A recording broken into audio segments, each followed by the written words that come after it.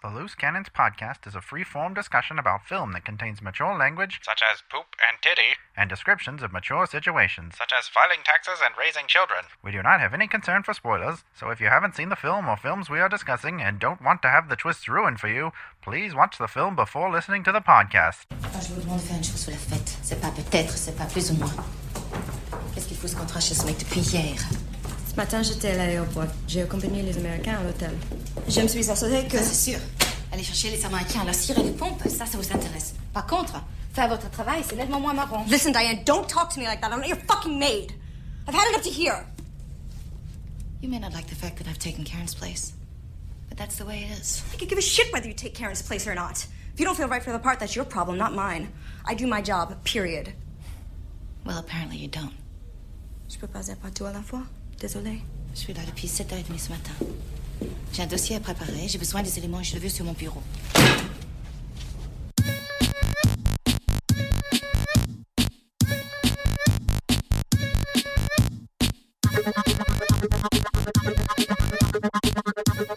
Hey everyone, it's another Loose Cannons podcast coming at you. Just made some finger guns. You can't see that, but they were there. You can feel it. Yeah. I made finger Vulcan cannons. You know that they're there. If you're a long-time listener of the podcast, you've already recognized all four of our voices. It's the original crew. Back again, me, Ruben, obviously, your host, and Patrick, Basil, and Ilya joining us as well. Say hello. Hey. Hello. Just jumping on board. Just hanging on. Just here for the ride. Today we're going to be discussing a movie called Demon Lover from 2002, directed by Olivier Assayas, which was a Basil pick. But before we do that, let's do this little segment we like to call Heralds and Denouncements. Boop-a-doo-doo! Wow.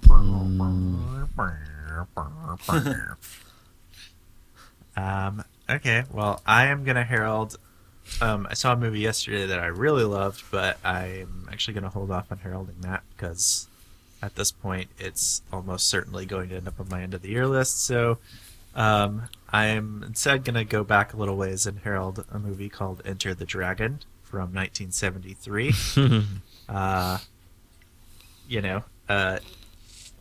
Perhaps the most famous martial arts movie in the history of martial arts movies. I think everything, the whole mythos surrounding Bruce Lee as a fighter and as a just screen presence is deserved, and I really find just a lot of the construction of this movie to be super fun. I really love Lalo Schifrin's score for it. I love all the backstories for the characters in it. There's a little bit of exotification going on that I think is not more than 70s level of we've kind of never seen this before in the West or whatever. So I give it a little bit of a pass on that. I'm just that's fine. It's not, that doesn't dwell on it too much. And it's a really fun, really awesome martial arts movie, and I just could not stop smiling while I was watching it. I was like, this movie is amazing. Nice. Yeah. Robert, what's his name? Robert Close. Who directed it? Close, yeah, I Close. think. Yeah, Close. Yep. I do not recommend Black Belt Jones, which he also directed. Oh man, I've only seen Black Belt Jones 2. Actually, I haven't seen the first one, but 2 is pretty bad also. Weirdly, for some reason I was renting a bunch of kung fu movies to watch. Several. It was almost a decade ago now at this point, I guess. But for some reason they had Black Belt Jones 2 and not Black Belt Jones 1, so I went with that. Nice. Did it still have Jim Kelly in it? Yeah. Yep. Okay. It wasn't like a triple X situation where they replaced him. No, they didn't replace him with Ice Cube.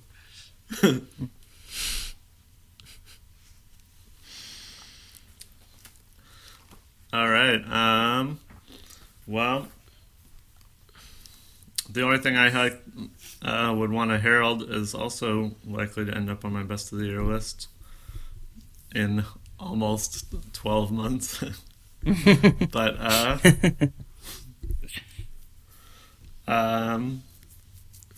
so I will go ahead and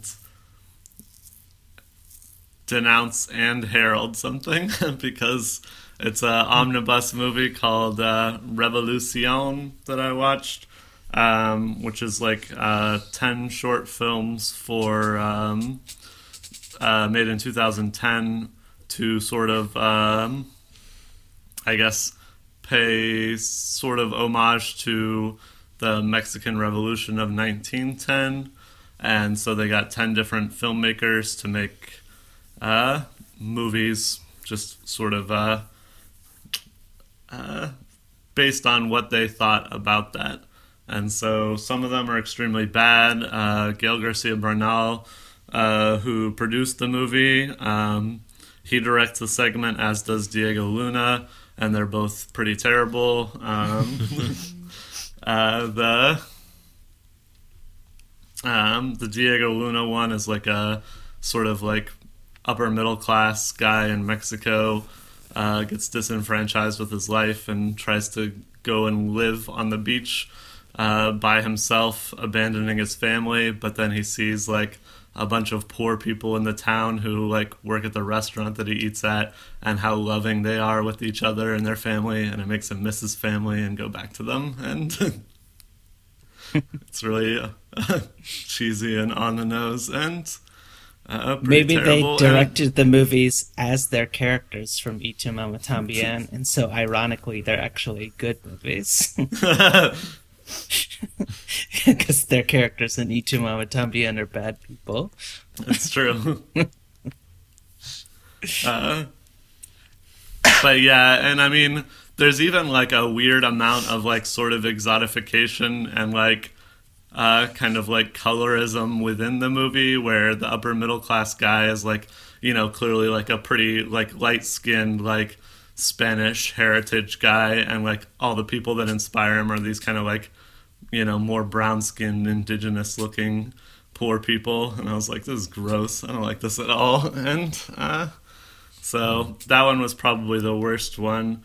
And then the best one was by Carlos Regadas, who did Post Tenebras Lux, which I have not seen, but I want to, and I want to even more now, because his short is just kind of this like wildly constructed documentary where he went into like a small town and just filmed the day they were celebrating the centennial of the revolution. And so it's like a town with like pretty clear like economic divides, where people will be sitting next to each other, and you're like, until I figured out that I was like, oh, this must be just like the whole village like hanging out for this centennial. I was like, how do these two people know each other? One of them looks like clearly like very, very well off, and the other one looks, you know, like extremely poor, but they're all just drinking and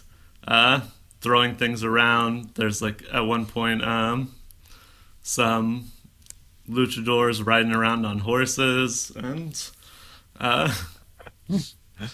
it's just it's a whole lot of fun. It culminates in them taking an abandoned car and setting it on fire, and everyone cheering.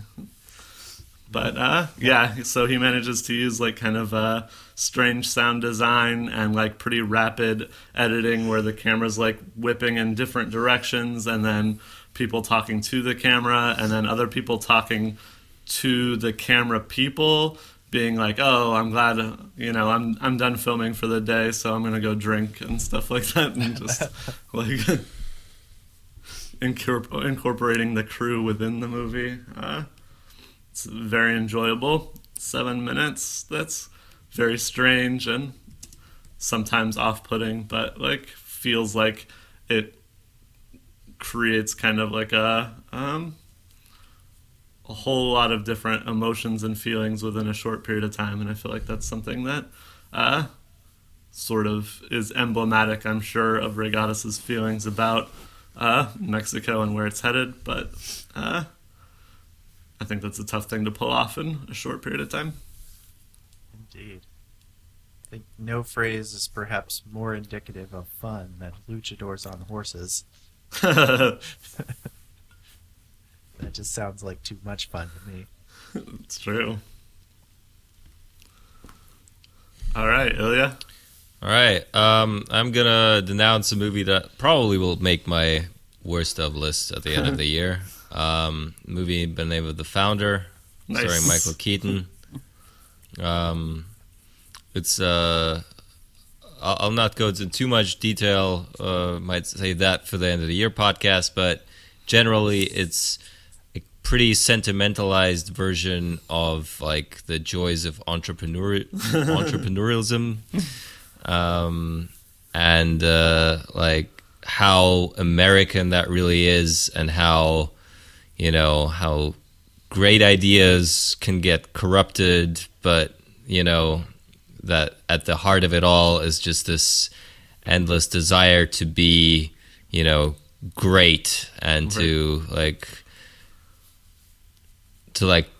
transcend your own shortcomings through like a great business idea and through persistence. And the movie has like some issues with like its own depiction, with the way it depicts like predatory capitalism, but its depiction of what like McDonald's used to be, or originally was, is just such a like glorified real America type of like bread and butter capitalism, which is like supposed to be really endearing, and yet can't help but look like kind of pathetic and stupid, because like in the end, like what Keaton's character is doing is just like the logical conclusion of what the other guys are supposed to do, and yet they are like portrayed as being these like adorable two like lovable lads from San Bernardino who came up with this great cool fast kitchen idea for McDonald's. And like then this mean guy came and like transported it to the rest of the country. And I mean, I'm kind of dumbing it down right now, but like it's just the feeling that I got was that this was like pretty haphazardly made and not very thoughtful retelling of like the most successful business probably the US has ever had.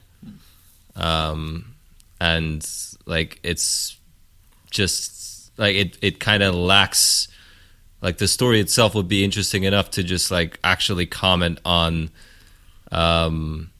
capitalism in the US in general, but the way it does it is really like simple. And I mean, Michael Keaton's performance is also really bad. Like he just kind of looks like he has a lot of the like affects of like his role in Birdman, but without an inch of the self-awareness that movie had. So it's just like this, like, please give me my Oscar already kind of ready fit drama role. Right. And yeah. Sounds like another film that's a bad argument for Hillary Clinton. Like The Purge 3. Oh, right. Yeah. I was talking to my boss about this movie, and he was like, once I found out it was from the same director as Saving Mr. Banks, I knew everything I needed to know about it. Yeah. And The Blind Side, apparently. or the writer from The Blind Side. I don't know, one of those two things. But, yeah. But that's like a similar story. That's just the shtick is like, here's people who, you know, have an idea, and then somebody else comes and takes it away. Yeah. Nick Offerman is also in that movie, and might end up making my worst supporting actor of the year. Poor Nick. It's too bad. Poor Nick. I kind of like him too. Like, it's just painful. Anyway. I've watched 4 movies since we last met. One was Resident Evil, the final episode, which I felt pretty similarly to Patrick. Another was 20th Century Women, which I'm holding off talking about because Basil wants to see it, and we tend to not tell each other if we both want to see a movie, what we thought of it, till the other has seen it. And then I did 2 rewatches. One was Chirac, which I felt the same about as I did last time, so if you're curious about my thoughts on that, you can listen to the denouncements of 2015. And then Snake Eyes, which is a movie that I still really, really love quite a lot, but also don't really know what to say exactly why I like it, especially compared to other De Palma movies, which I tend to think are either okay or bad. So I am going to denounce Kevin Durant's MVP speech.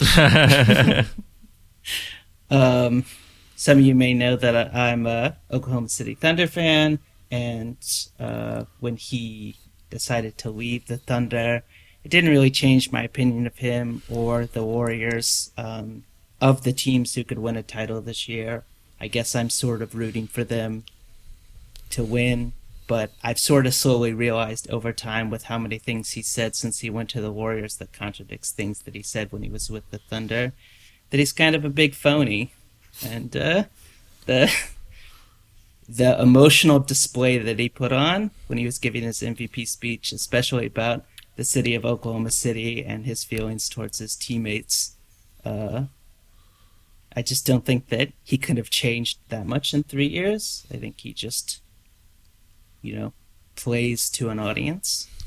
And the thing that I really used to accuse LeBron of, but now I actually find LeBron to be like a pretty genuine, upfront person. I very much enjoyed his clapback against Charles Barkley recently.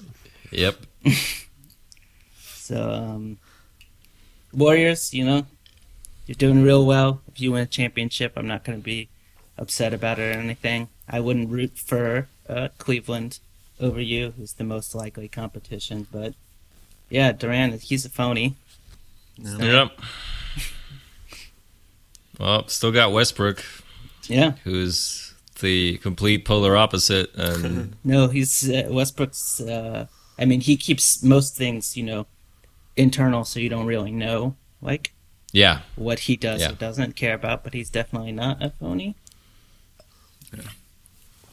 But Durant's a better player, probably. It'd be easier to build a championship quality team around Durant than Westbrook. Yeah. Not that it's impossible, but yeah, definitely as a personality, I prefer Westbrook.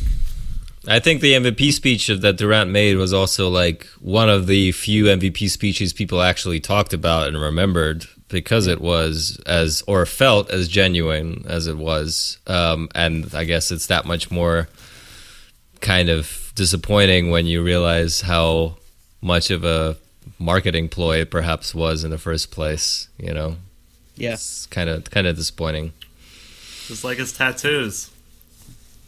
It's kind of like when the decision happened, they sort of cast him in the role of good guy of the league, and LeBron is the villain of the league, and he started playing up that role pretty quickly as soon as he was cast into it. Mm-hmm. That's true. I don't know, I was reading a really bad ESPN article this morning, and that's what reminded me of it, where the guy was praising Durant's decision to go to Golden State, and he said that, Westbrook and him were never friends. They were more like neighbors or something like that. They had a friendly relationship, but they weren't close. And I was like, he called him his brother in that speech. If that's the truth, then yeah, he's a big fan. Yeah. But whatever. Yep. On to Demon Lover. Speaking of phonies. Yep. Speaking of people pretending to be one thing when they're actually another. Yep. All right, so this was my pick, so I'll kind of run down the plot. The film sort of follows a woman played by Connie Nielsen named Diane, or Diane, if you want to say it with a French accent.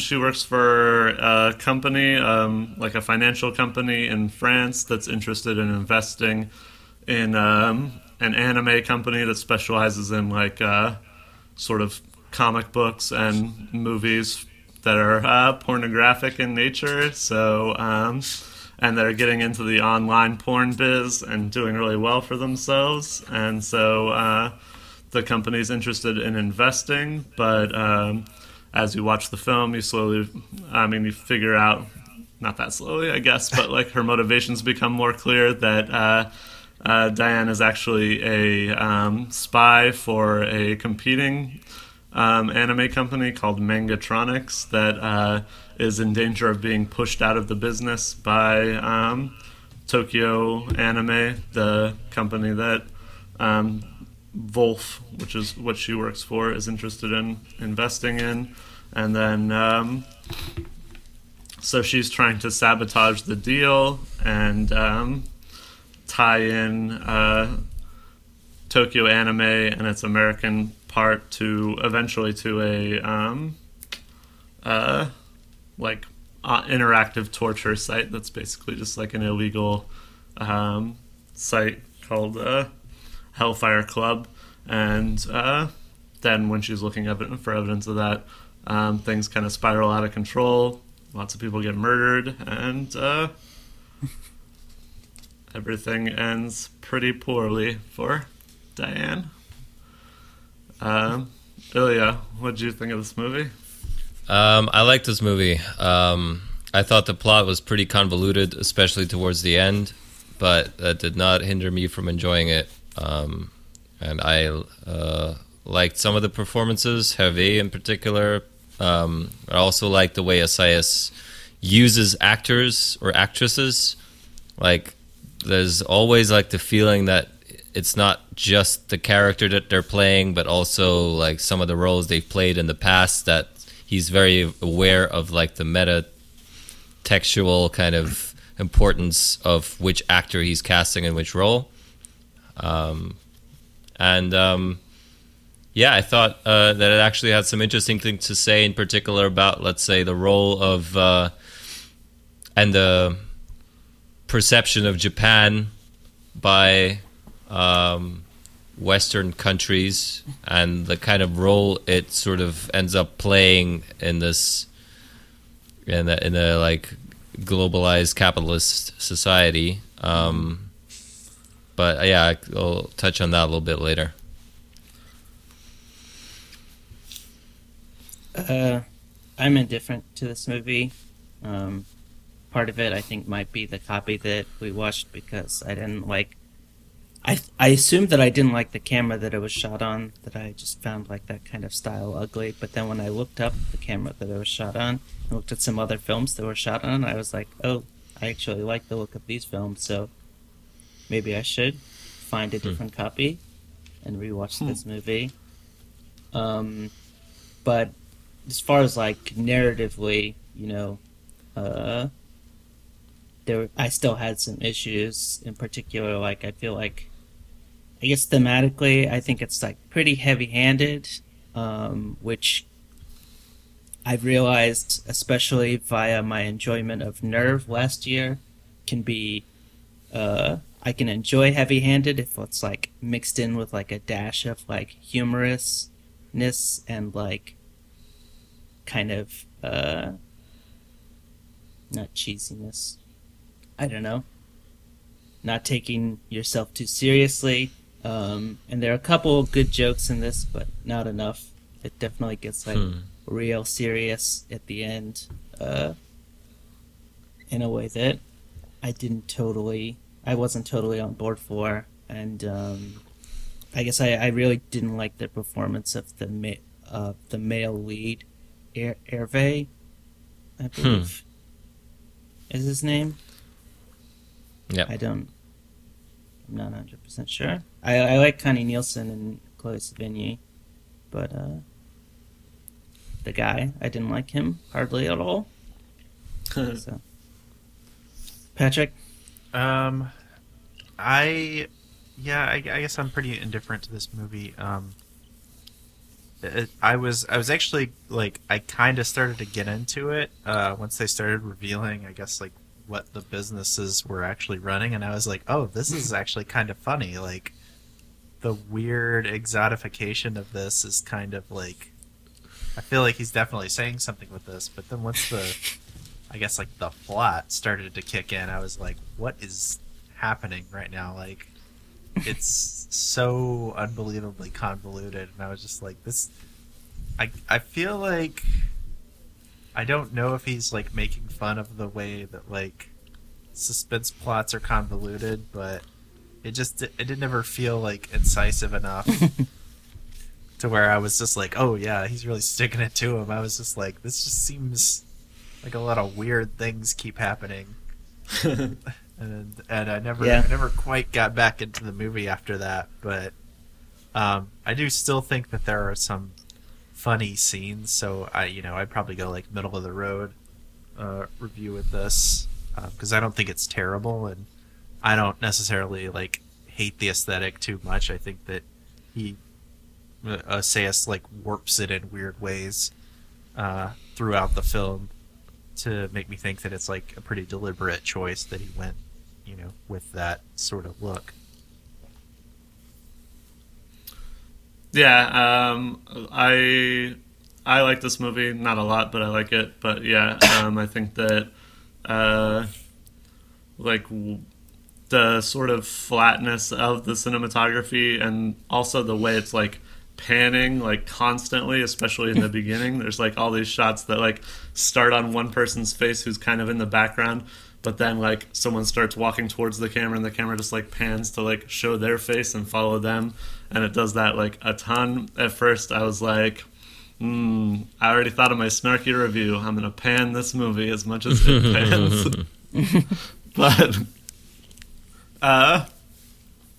But I think that it settles down in other scenes. So then I was like, oh, it's sort of like at least like partly a deliberate choice to kind of like reflect the, I guess, like sort of image on image commentary that it's trying for with pictures in pictures all the time, and that, like, I guess the structure sort of, for me at least, reflected that, where like the more like a thriller the movie became, the more like convoluted and also just like dreamlike it became. Like the shots became a lot weirder looking, and also like what was happening seemed like it made increasingly less sense, where like there's like a long period of time where she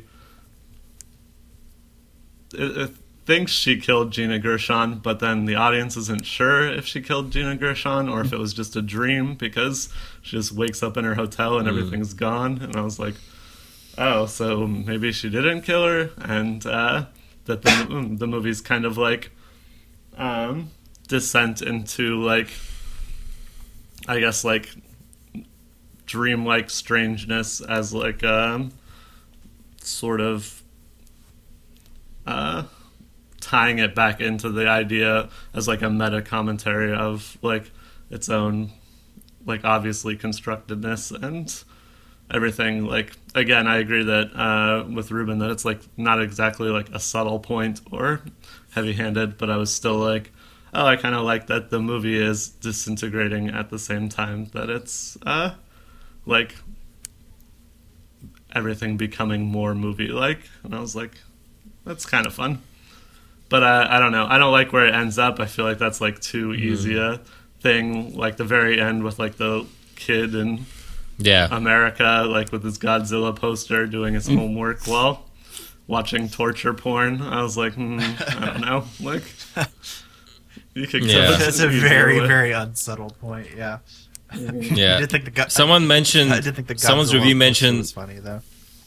That like the movie was like reverse engineered to like fit the narrative that she would actually end up in that position. Like they came up with that, and they're like, oh, that wouldn't that be cool that one of those predatory super capitalist people would actually end up at the mercy receiving end of what they're like actually peddling here. But yeah, that was too cute, I thought, as well. Yeah, I mean, there's a similar thing that I didn't like at all when she kills Gina Gershon, and then there's like a Japanese couple that is like confused about finding their room or something, and they don't notice like bloody hand stains all over the wall. Then there's a Russian couple that also doesn't notice. Yeah. Sorry. Yeah. There, that's how desensitized the world is, Yeah. Caught up in our own.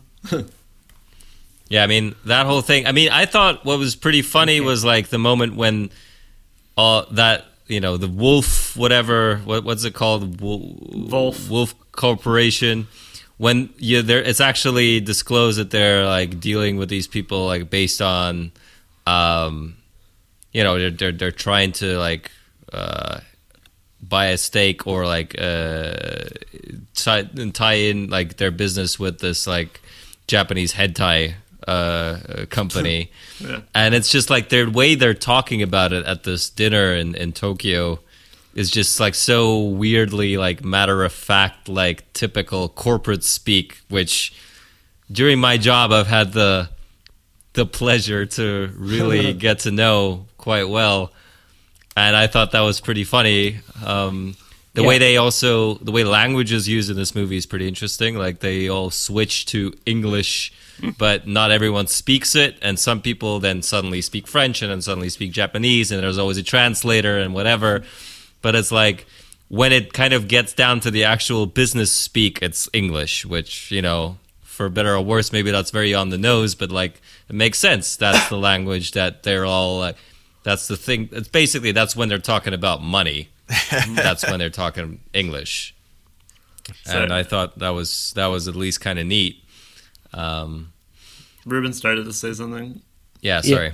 Well, now I could respond to Uyu's thing, but I'll say what I was going to say before, which is that even though I ended up not liking the movie, I think Femme Fatale is a better version of that joke of like how convoluted thrillers are. Femme Fatale is like a pretty funny joke on that idea. And there's something else that I was going to say, but I'll just respond to what Ilya was talking about since I don't remember the second thing, which is, that's like my favorite section of the movie, starting with that, like their gross discussion about pubic hair and child pornography, and everyone's just like really matter of fact about it. And then there's like, then everyone's just like casually watching pornography in their hotel room, and then there's like a really what I thought was like a really funny moment when they're like watching some of the CGI animation that this company is doing, and there's a shot of one of the CGI women that I think it starts off like front facing like medium shot, and then the camera like loops over her head and then goes all the way around under her skirt and back to her face. I laughed really hard at that shot because it was like the most ridiculous way to like objectify / upskirt a person. That was like so over the top that I was like, man, this is really funny. But I guess like getting back to the like heavy-handedness, like there's that first scene in the film, all the like business class people are on the plane with like this but super fancy food, by the way. When I was watching this, I was like, man, I want that like fruit plate or whatever. And then do they have a baker on the plane that bakes that bread? That's amazing. And literally every TV is like showing like a person on fire or something like that running around. And I was like, this is kind of funny. That's kind of subtle. Like there's a little point about like rich people and how they just don't care about like violence or whatever. But then by the end of the movie, like they kept hammering that point home that I was like, oh, now I don't really care about it anymore. Yeah, I thought that whole sequence where they go and like look at the hentai that the company is making was hilarious. Like especially the cut back reaction shots. Well, yeah, Charles Berling's reaction to it all was fucking cracking me up. Like he was just kind of like. He was like kind of like trying to be cash about it, but you could tell he was like really into it. He was like, "Oh yeah," and they were just shots that were just completely pixelated, like you couldn't even tell what was going on. I was like, "What is This is like insane." Like, Yeah, apparently that's but not yeah. in the original cut of the movie. That was done for the rated R version to be released in America, so that it could be rated R. They had to pixelate some of the. That's even more. hentai. But it like, also, I think it's funnier Yeah. pixelated. Like the pixelated is a much better joke. but I mean, it's also more accurate, I guess. Like, Yeah. I mean, maybe in the U.S. you could get away with it, but in Japan you can't show penetration even in a cartoon. That is true. Oh, I didn't know that those rules were for hentai too. I knew that they were for live action pornography, but yeah. Yeah, I'm pretty sure. Interesting. But Yeah, So- I don't know if I can give Olivier Assayas credit for this, but it felt intentional to me, but I can't say for sure. But when he's like, "This is groundbreaking animation," it still, even for 2002, didn't necessarily look like it was that great. And I was like, "This is pretty funny. Like, look at this great CGI or whatever." And I'm like, "Is it great?" It was also funny when they were talking about how they have to move into 3D or, you know, everything's going to fail and blah, blah. Like, yeah, actually, nothing really moved into 3D. Like, Yep. there's not even close. Like, not necessary. I think if the porn industry, if the bottom hadn't fallen out of it, it might have been pursued more seriously. Yeah. But now, like, it's so hard to make money on porn that there's no reason to invest like $20 million making a super cool CGI porn movie that no one's gonna buy. That's true. So I actually think, while kind of catching up on this part of the movie, I had read this is a while ago, but I read this paper called something like about the floating world in Japan. And like the floating world was this idea that during like 17th century Japan, the cities, the shogunate, so the emperors of Japan, would make it so that all sort of entertainment and like dangerous elements or whatever would be put into districts outside of the city. So this would be brothels, bars, you know, like theaters and whatever. Like everything like arty and slutty would be moved outside the range of the city in order to control it better. And these places would be then called ukiyo, which is translated as the floating world.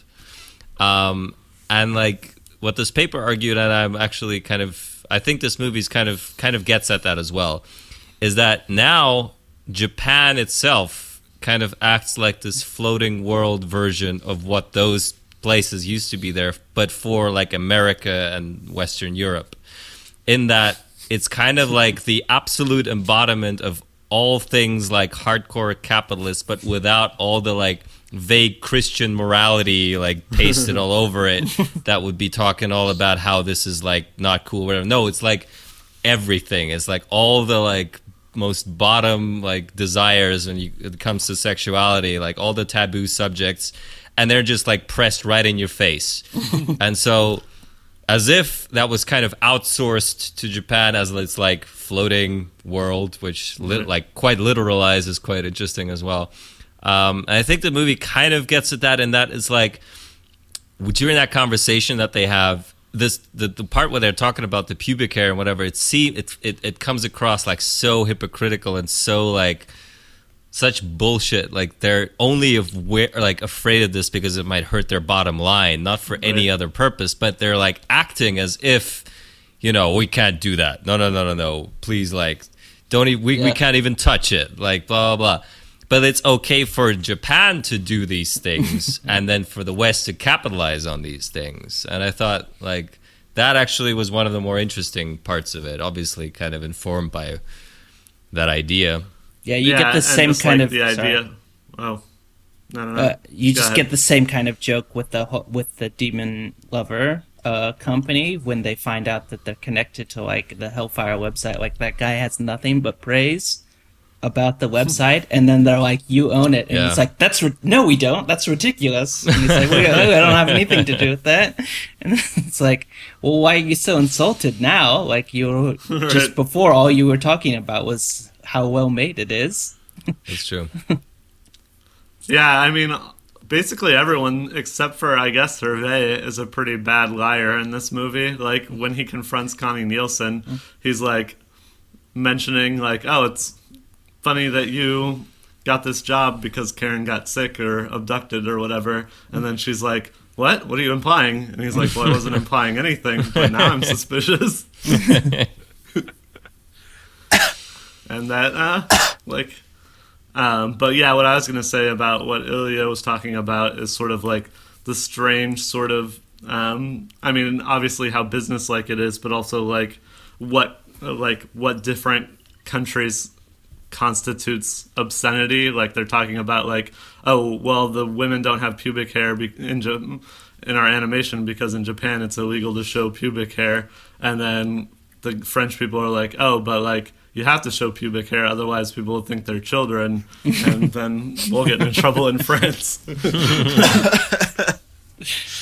it's just like this strange sort of yeah, everyone's like, just talking about like very particular like Right. elements that might get them into like legal trouble. That's all there is. And I thought, you know, like that's why Ruben didn't like the main lead actor, but I kind of liked him because he just looks like and acts like just he's so much the embodiment of all these like manager guys that I've gotten to meet over the past like 2 years. It's just such a perfect like Must have kind been. of gross, masculine, like sort of like never really says what he's thinking, like, you know, just knows just enough to like kind of leverage his knowledge of people against them and like stuff like that. And this is like just this gross looking dude who like could be like slightly a porn sweaty actor looking. or whatever. Like he's just like Oh my god! I was gonna say the sex scene between him and Connie Nielsen is hilarious, but in the way that it's shot, because Well, what? I feel like the scene. Well, wait, what do you mean? What? Are you talking about the rape scene where then she ends up murdering him? Yeah. Well,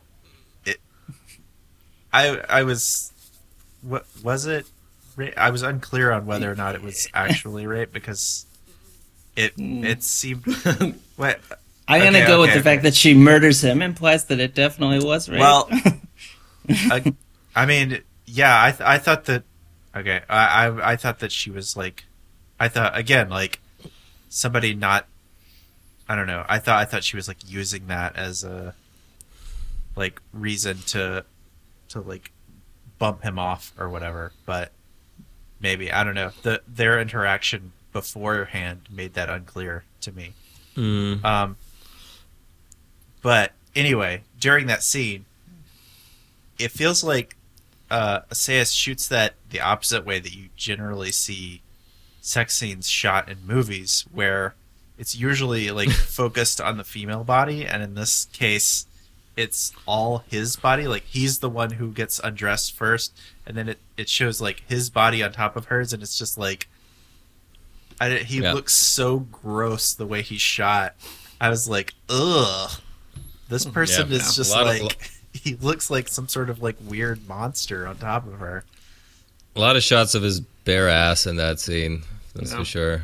Just kind of awkwardly grinding into her. I think, yeah. I mean, that whole scene was really. At that point, the movie had already become like pretty crazy, and it was not really easy to tell what even was going on. Like that scene with him and her, like starting to sleep together, starts off as if it's like consensual, then kind of becomes more and more violent, and then the next morning he just starts like humping her before she's even woken up, and like that, you know, that definitely looks, you know, questionable to say the least. And then he shoots him in the face, so that kind of tips you off to how she was feeling about it. But yeah, I was going to say that. What were you gonna say? Because I was gonna say like I thought that she wanted to kill him anyway. Like I thought that was like maybe independent of him potentially raping her. Like I thought that was how she felt about him anyway. So Well, yeah, but I think that, yeah, I mean, like, she had the access to the gun. She could have just, like, killed him while he's asleep if, like, her modus operandi was just murdering him. But Yeah. I think it's, like, That's a good more a point. self-defensive thing. Although, again, that point actually, it's almost too much logic for that part of that movie already. Because, true. like, yeah, that's actually a really good point. Why didn't she shoot him while he was asleep if she really actually wanted to shoot him in the first place? So either she just made up her mind in that morning, but I don't know. That also seems, like, strange because she had just kind of been consensual with him, like, just before that. And then, like, oh, now I don't like him because, like, he's humping me without me being awake. That's not cool. I'm going to shoot him in the face. That's weird. I mean, I think it's kind of like Basic Instinct in that first sex scene with, like, Michael Douglas and the therapist, where, like, it starts off, like, consensual, and then it, like, gets to a place that she doesn't like, but then the movie doesn't make it clear because, much like Basic Instinct, it's playing off, like, our perceived lack of clarity, I guess, in society. That, like, people want to pretend like there's, like, a pretty fungible line when there's not, actually. Like, as soon as someone decides they're not into it, that's when things stop immediately. Yeah. Yeah. And I that's think already both kind of those- apparent. Yeah. I just think both of those scenes are commenting on that. Yeah. Like the first sex scene, definitely towards the end of it, that it becomes like pretty violent, and you don't really see her face, which is like an interesting way to film that sort of thing, because that would usually be your like tipping off point where like, oh wait, she looks like she's not enjoying it. But it's just the sounds and like her body, like parts of her body moving against his, that you're kind of, that is heavily implied that this is already not cool. And I mean, she says no, also. Yeah. Yeah. What were you going to say, Ruben? Sorry. Well, I started to make a sort of joke earlier. It would have been funnier if I had been able to get it in before we started talking about the scene. Because I was about to say, when Ilya said that this guy reminded him of, like, managers and stuff that he met, I was about to say, you must have really vicariously enjoyed it when he was shot in the head. Yeah, and I did think that it was pretty, a pretty good, although, again, not particularly subtle, like, mirroring that, like, when she shoots him and gets all the blood all over her body, it's similar to, like, the 3D CGI woman who's, like, shooting all those zombies, and then at the end she's like, yeah, and, like, covered in their blood and naked or whatever. For some reason, she's taken off her top while she was fighting him. She's like... Yeah. But yeah, that was sexy blood. This is not the sexy blood. This is heroin. Not sexy blood. So when I was looking up some stuff about this movie, I found out a pretty subtle joke. I don't know if y'all knew this, but so Hellfire is the name of an episode of the original Avengers show. The British Avengers show, not the not they the dressed her up like Iron Diana Rigg at the end. Yes, and she's wearing the outfit, I believe, from that episode, and that episode was originally banned because the outfit was considered like too sensual or something like that. Right. And so there's like a little bit of a funny comment, the idea that, you know, especially with the boy at the end, that something in the 60s that would have been considered, you know, I don't know what the word I'm looking for is. Taboo. Taboo. That's a good word for it. Improper. Is now like completely meaningless, and then maybe even like a little bit of projection of like, what are we gonna not even care about in 40 years? Yeah. I think it's funny that the kid at the end is looking at like DNA, like models. He's just like examining DNA. You know, maybe that's what will be sexy. We'll just like break people down so far as to their DNA. They're like, wow, this DNA is really sexy. Wow. That's, some Yeah. super I mean, I did like amino acids the part in I that. did like about that ending scene is just like that kid's dad just like coming home and being all like, "I just came home from work," and then the kid quickly sneaking in and stealing his card and running into his room like the way he's done it like probably 100 times before. Mm-hmm. That part I thought was kind of funny. Yeah, American and then Express. I mean, this is just a jokey nitpick for fun, but like because I don't know, it doesn't really affect my enjoyment of the movie. But I noticed when he's entering his information that the site costs $20 a month, and I don't know how it could be really, really successful if like it's so hard to get a membership, but each member is only paying $20 a month. You'd expect something as exclusive as this to actually probably cost at least 10 times that. Yeah, I mean, like, you know, that... It's like you're risking something being a member of that Right. Hellfire Club, right? For Like, sure. And that, you know, I mean, the idea of, like, each member gets to, like, choose what scenarios, like, I don't know. yeah. Kidnapping people is not cheap. $20 a month is... It's probably true. I've never tried to do it before, but I imagine it will cost you a lot of money to set up the whole thing. yeah. Yeah. It seemed like the only... But, yeah, I mean, Oh, sorry, well, I go was going ahead. to say, it seemed like the only fantasy that people were perpetrating was just people being electrocuted on a bed, I guess. That seemed like their main thing. They were like, oh, yeah, you want to see somebody get electrocuted on a bed? Yeah. Storm electrocuted on a bed. Yeah. But, Cute. yeah, I mean, I guess, again, bringing back Assayas's weird ambivalent relationship with superhero stuff Oh, yeah. comes up also in Clouds of Sils Maria. That's right, yeah. But yeah, I mean, I think that it is kind of interesting that, like, the way he at first makes Hervé seem like the dumb guy. Like, all the women are, like, in on this conspiracy that's happening, and then when, like, they reveal at the end of the movie that he's actually, like, the ringleader of the whole thing, like, I thought that was kind of, like, an interesting sort of, I mean, given Assayas's other work, like commentary on sort of like patriarchy or whatever, like even when you think that like all these women have all this agency and they're like operating kind of against each other, like with this like doofy guy clueless of everything, it turns out nope, like you can never escape like that kind of guy on top who's actually controlling everything. Still being directed by a man. Yep. Yeah. Still written and directed by a man. Directed by a dude, written by 3 dudes, starring mostly dudes.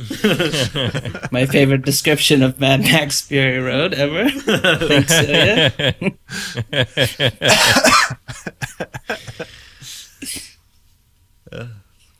That was a good moment. I also did think it was pretty interesting the way that Connie Nielsen like increasingly looks like Lara Croft the longer the game goes. The movie goes. That like at the beginning she's like wearing business suits, but then at the end she's wearing like a blouse that's like sort of like unbuttoned and like, you know, ragged looking, and her hair is kind of just like a mess. And I was just like, oh, now she looks like a video game character now that she's living a video game.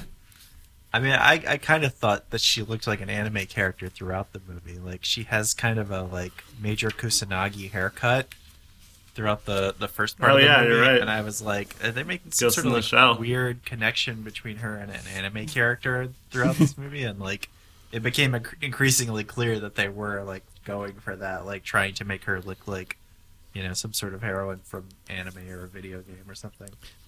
But like Yeah. the part this movie really dumbed down was like the whole idea that this is how like office politics work. Like, if you want to get ahead, you like poison somebody and then you can get their job. And it's like, if you're really in this kind of like high-powered, weird-ass business environment, then these kind of like dynamics are like everyone's aware of them already. Everyone knows who's like gunning for whose job like right away. It's completely 100% clear. So that if someone actually goes ahead and does this sort of thing, something like that happens to the way things happen to that Karen, right? I think her name is in the beginning, where she gets... Everyone's first thought would be, oh, wait, who wants her job? Oh, that's probably her that did it. Like, it's 100% aware. Everyone's aware of that. And that the way, like, Chloe Sevigny and Connie Nielsen's relationship is like in this movie, usually that sort of a thing is like 100 times dialed down, and it's still super, like, obvious to everybody. Like, if someone, like, gives you, like, a weird stare, that's already, like... Oh wait, she gave her a weird stare once. She might kill her like someday or whatever. So that this movie definitely like way overdoes the like drama that usually happens in the kind of... Nobody ever does something like that. Like people never yell at each other like this. Right. Not at a company that's like pretty successful and like a huge business. Nobody would ever be allowed to do something like this. And like the way everyone like just... You know, and then Chloe Sevigny ends up getting Connie Nielsen's job and stuff. Like, all of that is, like, definitely super heavy-handed and nowhere near to the way, like, actual office politics work. But, I mean, also, that's, like, I don't know. I mean, it's not necessarily the point, but, like, that also, like, everyone knows what everyone's up to, literally, because Hervé's in charge of everything, and he already knows that... she's a spy or whatever, like, so by the end of the movie, like, it's sort of just I guess elaborate machination to expose Mangatronics for trying to sabotage the business, something like that. What was I gonna... what Patrick was saying about her looking like an anime character. A thing that really struck me that freaked me out a little bit was like right after they have the scene where they're watching like the 3D CGI thing, they go to a club and then the singers of the club look like 3D CGI, and I was like, oh, this is unsettling. Even the way that it's cut together, there's a moment where you don't know whether or not they're still watching videos or they're in real life before you see like Connie Nielsen like walking around in the club, where you're like, oh, is this just like much better CGI because it's like all flashing like the CGI animation, and like they use like a song playing underneath both of them so that like, you know, there's like a nice smooth transition, and it's like phony real world. I like that song, by the way. Yeah, that part was cool, and the J-pop song was pretty good. I wrote down life imitates CGI animation. There's also, speaking of music, a part where Connie Nielsen is watching something on TV. It's like a heavy metal song or something, where they're just like, I thought it was Rage Against the Machine. Maybe? Was it? No. I don't. Sounded like something. I think that guy's got a different. It was just. It had a very similar sound. Yeah, definitely. It was like, fuck politics, we just want to live our life, or something like that. Like, that's definitely some sort of a statement he's making there. Like, the idea of like not wanting to have any sort of like, I guess, I like a political stance on something, and just wanting to like, you know, exist free of politics. Like, that's actually kind of a terrible idea, because you can't exist in the world and not have politics. Like, it's true. That's what Things to Come is also about, which is a good movie. What was I gonna say? I can't remember now, but that game that Chloe Sevigny is playing at the end is a pretty cool game. Oh yeah. I forgot about that. It's just like that cut to her. It's just like, lying on her bed naked. Yeah, just playing a video game. I was like, is that like an actual game? Yeah, it's called Oni. It's called Oni, O-N-I. It's for Xbox and PS2. I've played it. It's pretty fun. Nice. So I was like, oh, hey, it's Oni. Cool. But I like Gina Gershon's "I Love Gossip" T-shirt. They're in done. I was gonna say excellent. that's another like subtle patriarchy gender construction thing. It's like a woman walking around with an "I Heart Gossip" shirt. And then my only other note is when Connie Nielsen's Diane is flicking through the television, like, you know, she's like mostly watching like porn, but then there's like one shot of like just like a woman jumping off the side of a building that she just skips through really quickly. And I don't know whether or not, you know, Olivier Assayas would have seen Pulse at this point, but it did come out the previous year, and it's like essentially just like a close-up version of the exact same shot from Pulse. Like it pulls down into the background, and here it's, you know, just like a regular median shot of it. And I thought, since they have like kind of similar stuff going on, maybe it was like a shout out to That's what I thought too. Appreciating Kiyoshi Kurosawa. Yeah. Yeah, I mean, obviously he likes international cinema a lot. Irma Vep has a whole bunch of references to Hong Kong, and then obviously has Maggie Chung as the lead, and then this deals a lot with Japanese filmmaking of a sort.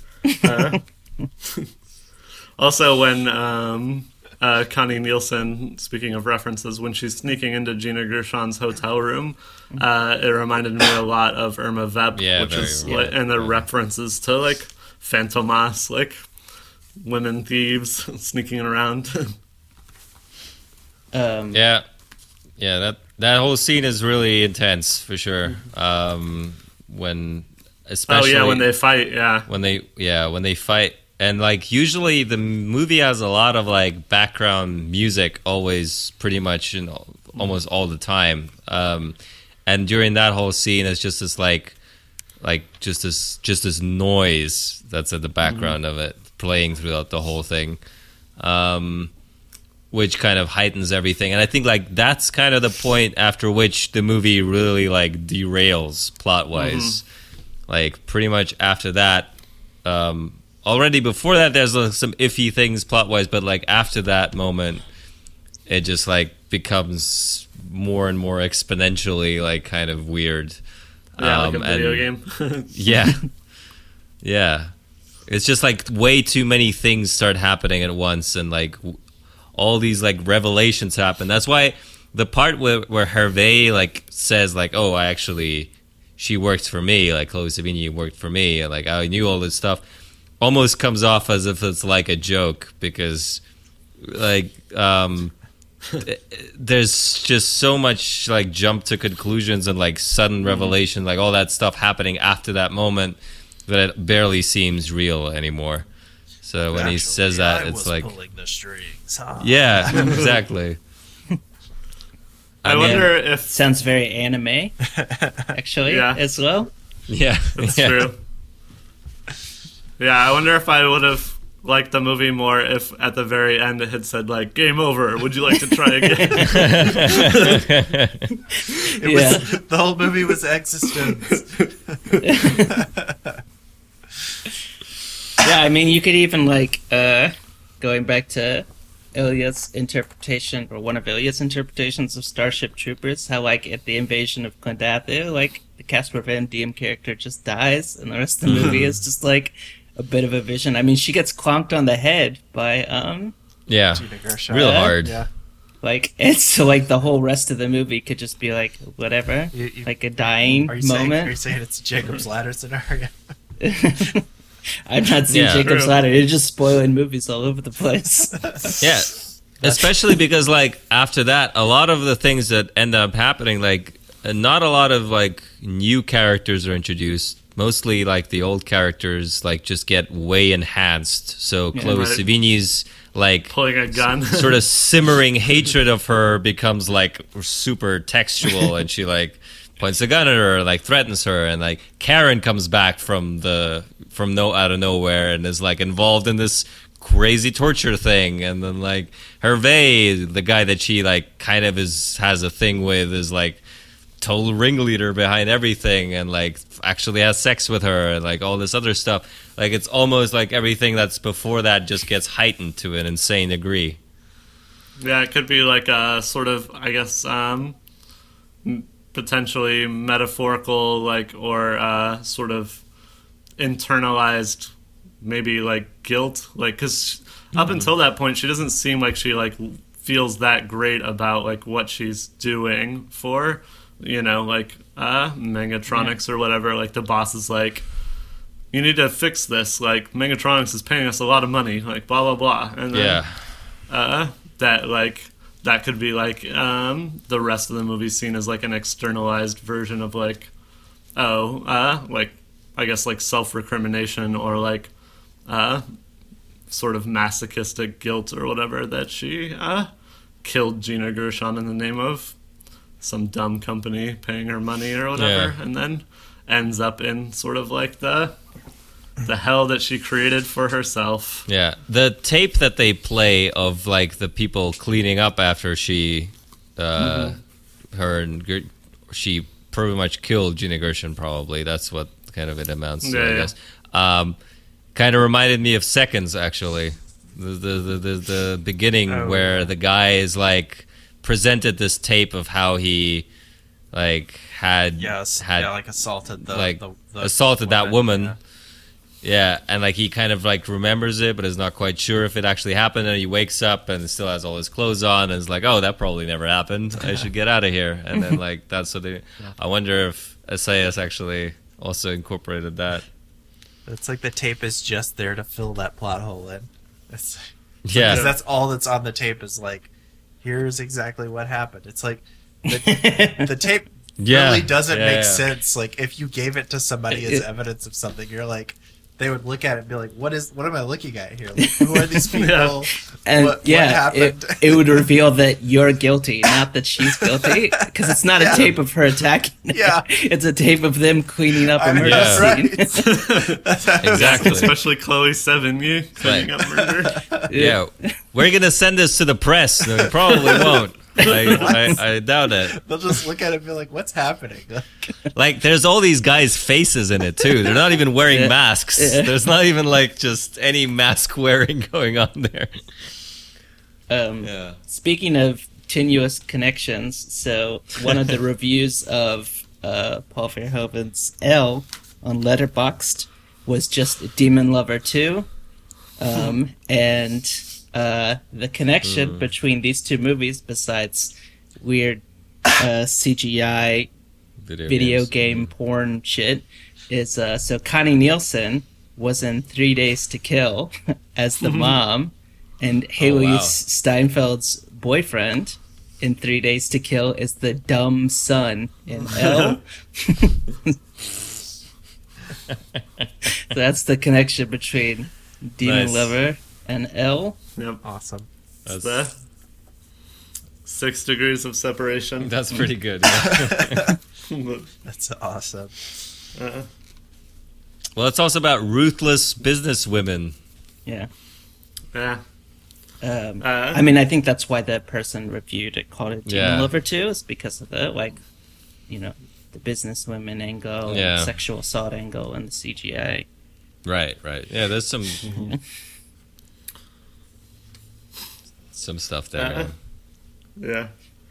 I mean, this is sort of just changing the subject, but I did think it was sort of funny when, like, she's watching porn in her hotel, and then Hervé calls, and she turns it off real fast and says she's watching CNN. And then when she goes to his hotel, he's watching the same movie. Yeah. She hears it, he turns it off. Like, he doesn't even, like, turn it off before, like, right as she's walking in, like, he turns it off. That's true. It's like, you can hear it clearly.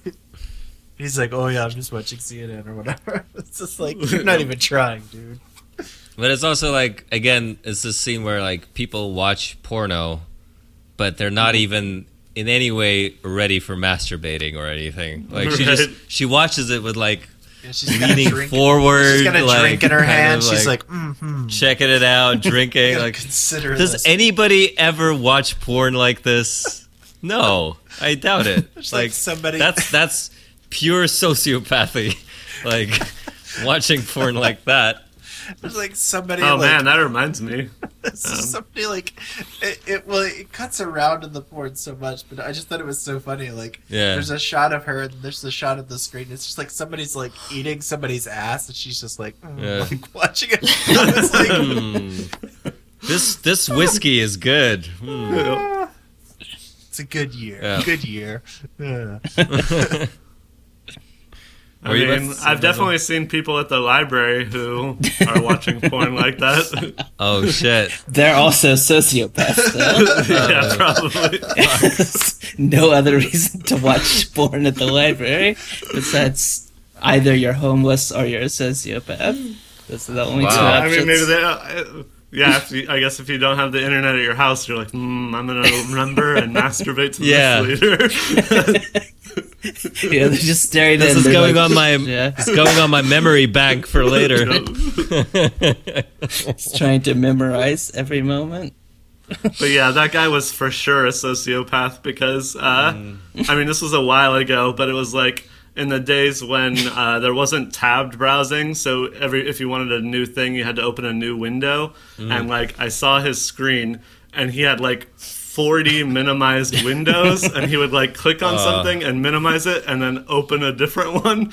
And each time, and it was all like the same kind of porn, which was like women with like really, really huge breasts. But then he would just like click it, and then like as soon as it started to load, he would minimize it and open something else that had like already loaded from the last time he clicked it. Oh man.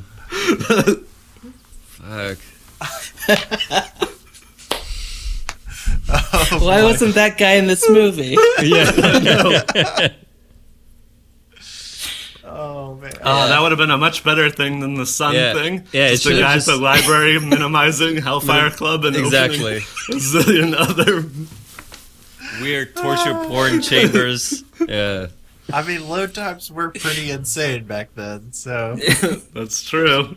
Really Well, impatient what's the with thing it. that it says on the phone in Nerve, Patrick? wait, which In You're an Nerve? accessory You're to an murder. accessory. Yeah, Accessory you're an murder, accessory yeah. to murder. You're an accessory to torture porn. Log off. That's in one of the minimized windows. He doesn't even see it.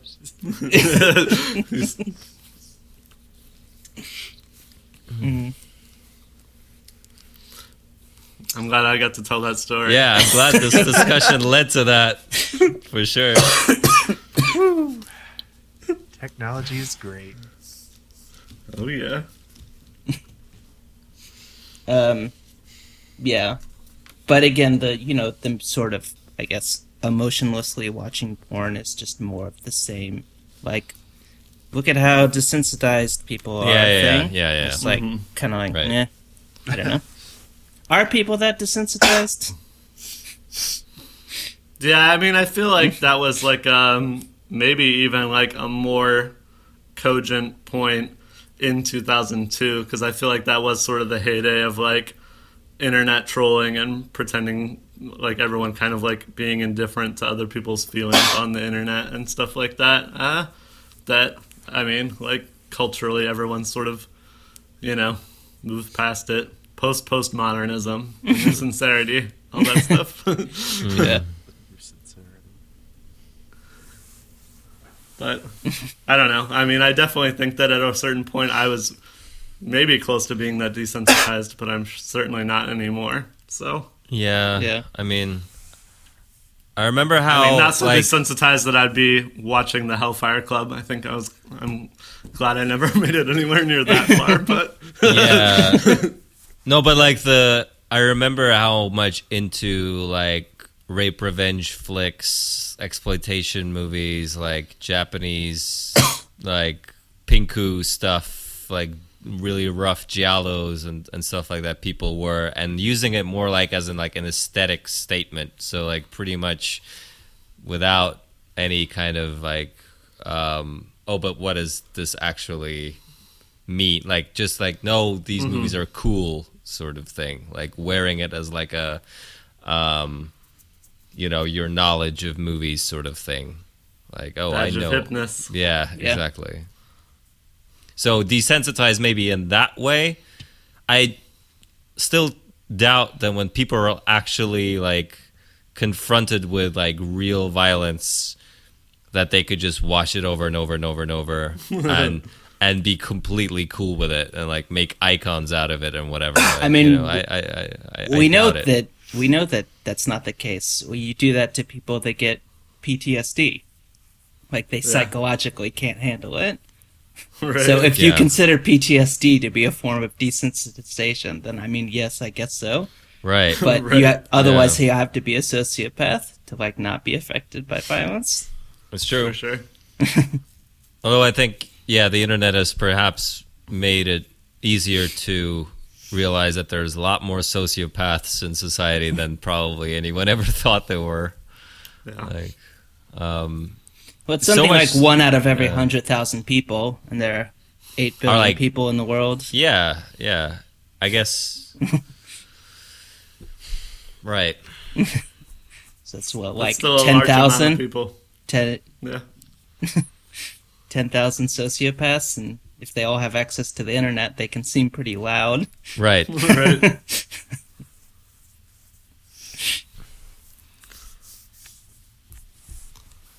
Good stuff. I don't think I have anything else to say about this movie. Palm Pilots! Exclamation point. Yeah. Yeah. That's a weird scene. Like, Yeah. what is, like, if Karen isn't on it, what is Chloe Sevigny doing? More weird thriller stuff, I guess. Yeah. It's, Yeah. the hand waving you can do for anything in this movie. Right.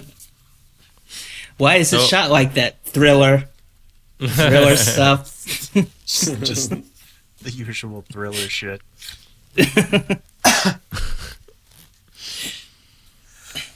I did like the And I cool did think font that- opening credits. Reminded me of Trouble Every Day. Or a discussion of Trouble Every Day. With like old school. I was even Credits. thinking. Well, yeah, I was even thinking at one point. I was like, "Oh, is there going to be like a really like weird, kind of serious, gross scene where somebody gets killed, like Trouble Every Day?" But then I realized there were like 40 minutes left in the movie. At that point, I was like, "Damn, this movie's long." But I thought when she attacked Gina Gershon, I was like, "Oh shit, this is going to be like that scene at the end of Trouble Every Day where he murders that woman." But then I was like, "Oh no, it's not that at all." Yeah. Yeah. I think it's especially funny as compared to Trouble Every Day because like all of the office buildings are, you know, all far more modern and like Web 2.0 and glass and blue and white. Everything is just like Yeah. clean. I mean, I guess there's a similar sort of joke, I guess, with like the floor of like the business because like they go into the offices and they're like all nice or whatever, and then they go to the floor and it's just like lines of computer monitors with people on phones like screaming at each other. Yeah. Right. Good old finance. The world that of is, finance. Just a that bunch is- of people. Very accurate. Like, only like the top executives get their own nice offices and where they get to like yell at each other at their heart's content and like you know, all the usual first in line people like who've just been there a year or maybe 3 to 4 to 5 years, they get to sit perched right next to each other and yeah, it's pretty gross, even though companies have enough money to probably give each and every one of them an office. You gotta work for it. Sorry. I do believe in bureaucracy, though, even though I don't super believe in desensitization. I think that quote. I know I posted on my Star Wars Force Awakens review about like the death of the world will be like 1,000 paper cuts, essentially, like the just be people passing forms down Yeah. a line, such that no one is technically guilty. Yeah, that is actually. Have you read Zygmunt Bauman ever? He not to take this too far out, but like he talks about the Holocaust as like a bureaucratic genocide. Yeah. It talks about like he's very like astutely like talks about how no, this wasn't like vicious, hateful, like evil demon people doing this. This was regular like Germans passing the buck from one to another, and it's all about like efficiency and production and things like that. It was not about like some alien type of hatred that has now been exorcised from the world post WW2, but it was like bureaucracy taken to its absolute extreme, and I think that's a pretty incisive kind of argument about that. Yeah, I think that's more interesting. I think when people get confronted with like real bad shit, they actually tend to like want to do something, or like hope that they can, or at the very least like feel like guilty about the fact that they feel like they can't. But then like the more they are separated from it, I think it is pretty easy for them to like ignore issues. Draw this back to like our Snowpiercer podcast, and how like that's sort of the movement of that film, is that like he starts off as like kind of like a war hero, but by the time he gets to the front of the train, it's like, is he gonna be able to remember the people at the back of the train? Right.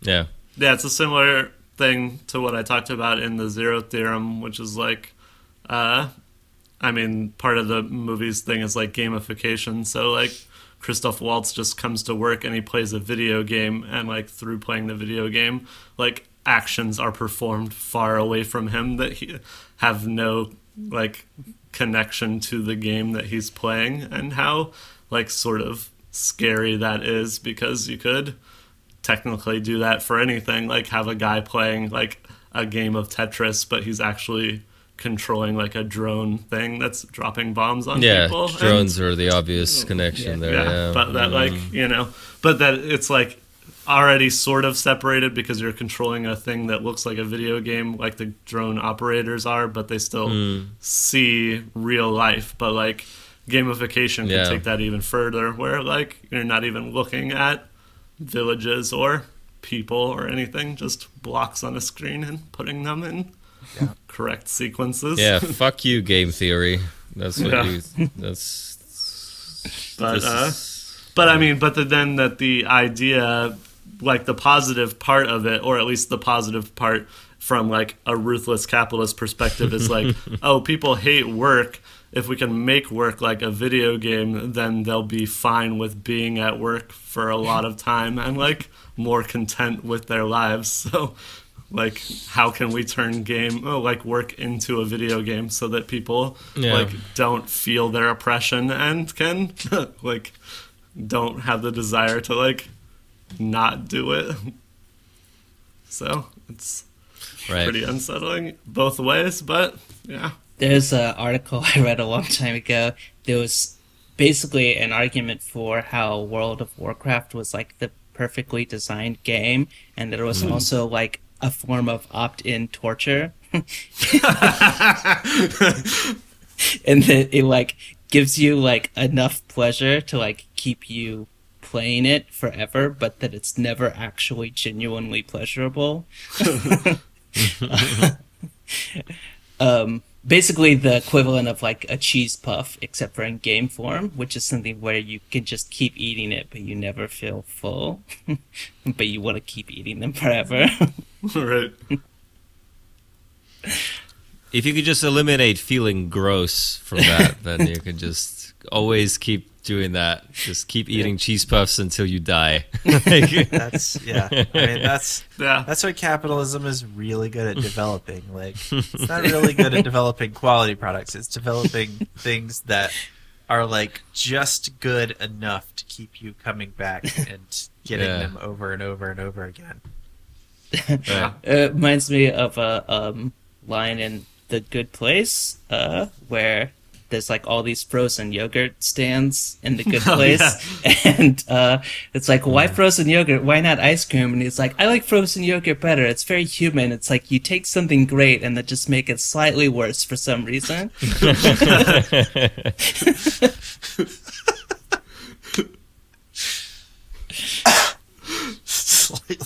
words for some reason. Okay. That's I could herald that show, by the way, too. Okay. Nice. To herald something. Good place. Michael, sure. This is a fun Yeah. discussion, Bring it in. but I'm gonna have to go Yeah, 'cause precious I have skin to of drive France. to Anaheim. So All right. yeah. Cool. Yeah. You guys feel free to continue Yeah. the podcast without me. Oh, I mean, No, I think it's we're okay. done. Basically done. Yeah, this is a good place Good to fun stories, leave but, it. yeah. Yeah. Thanks for listening, everyone. I hope you're enjoying it. If so, please subscribe using your podcast hosting app and give us a 5-star rating and review on iTunes. We appreciate it. And tune in next week for Nostalgia for the Light. Should be our next podcast after this one, I believe. Yeah. Which is... Should we still do the 1, 2, 3? By the way, Oh, that's right. We forgot that. We probably should have said bye first, but yeah. Yeah, sorry about that. I just realized that while I was saying it, I was like, Yeah. yeah. Bye. Bye.